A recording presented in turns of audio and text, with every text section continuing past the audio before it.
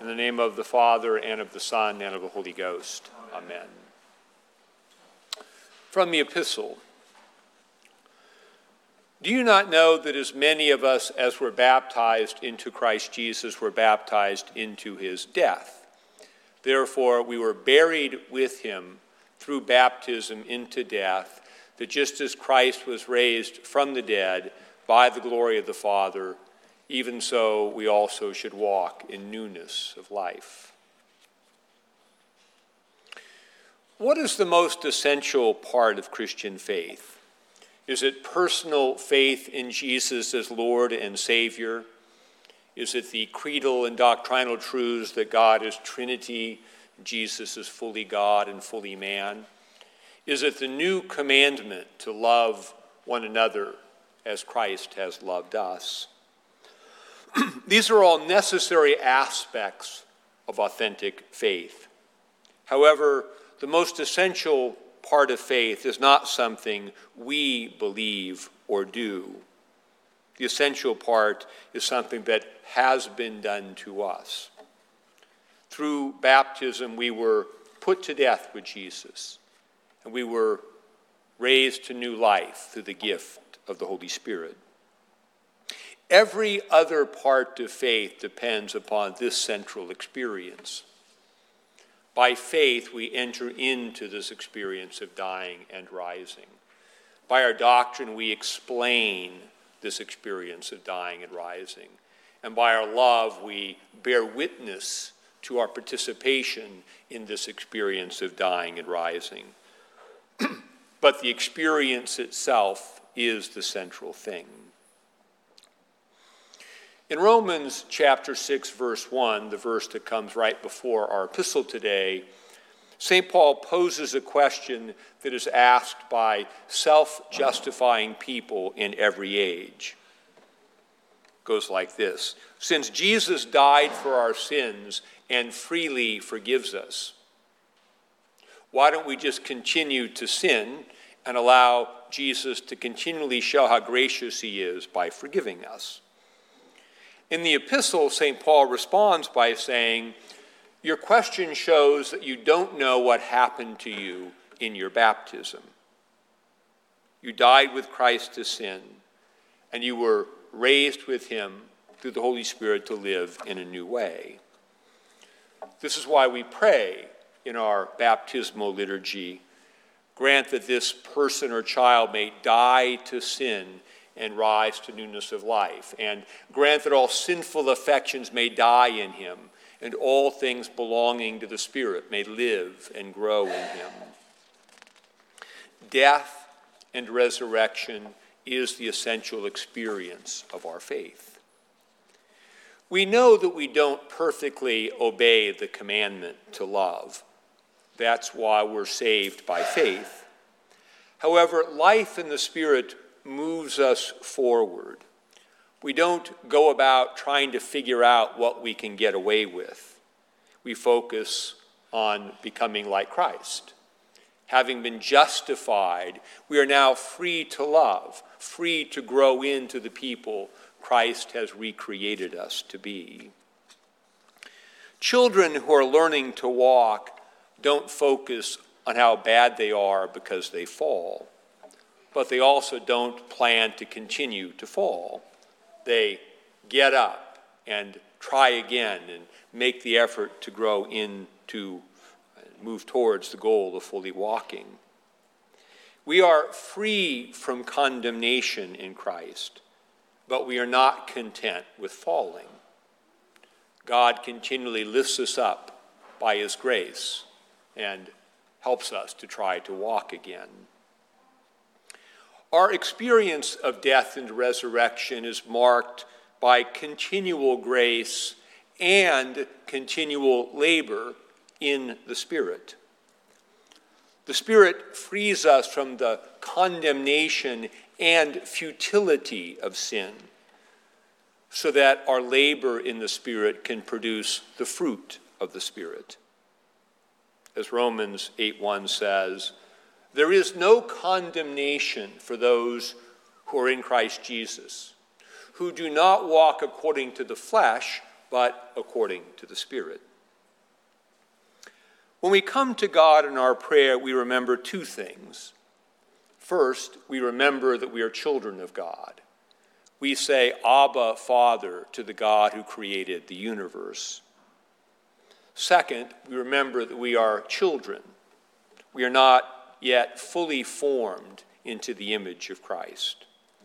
The Holy Spirit thus makes us aware of how we need to grow and change. Through prayer, the Holy Spirit is continually putting to death the old, disordered parts of us, even as the Spirit is raising us up to live in a new way. Now, when people think about, as Romans 6 says, continuing in sin that grace may abound, they're often thinking about surface behaviors and bad habits, the disordered coping mechanisms that we cling to and justify. But our surface sins like lust and gluttony and sloth, aren't the real issue. The real issue is our reluctance to surrender control. We are not ready to die with Jesus, not completely, not quite yet. So we hold on to outposts of our old self, the part of us that died in baptism. Thus, our baptismal experience is progressive. In the life of prayer, we grow into the experience of death and resurrection. And the two parts of this experience are connected. Things must die in us for new things to grow in us. Our growing awareness of what must die and our growing willingness to let the Spirit put it to death is what leads us to grow in the Spirit. And this growth in death and life hinges on our surrender of control. We don't like letting go. We accuse others of trying to control things because we don't like the way they get in the way of our attempts to control things. We want them to stop so we can take over. We grow by our gradual awareness of the futility of everyone's attempt to control life. And control works like this. We have it all worked out. We've figured out the plan that would be really good for God to bless.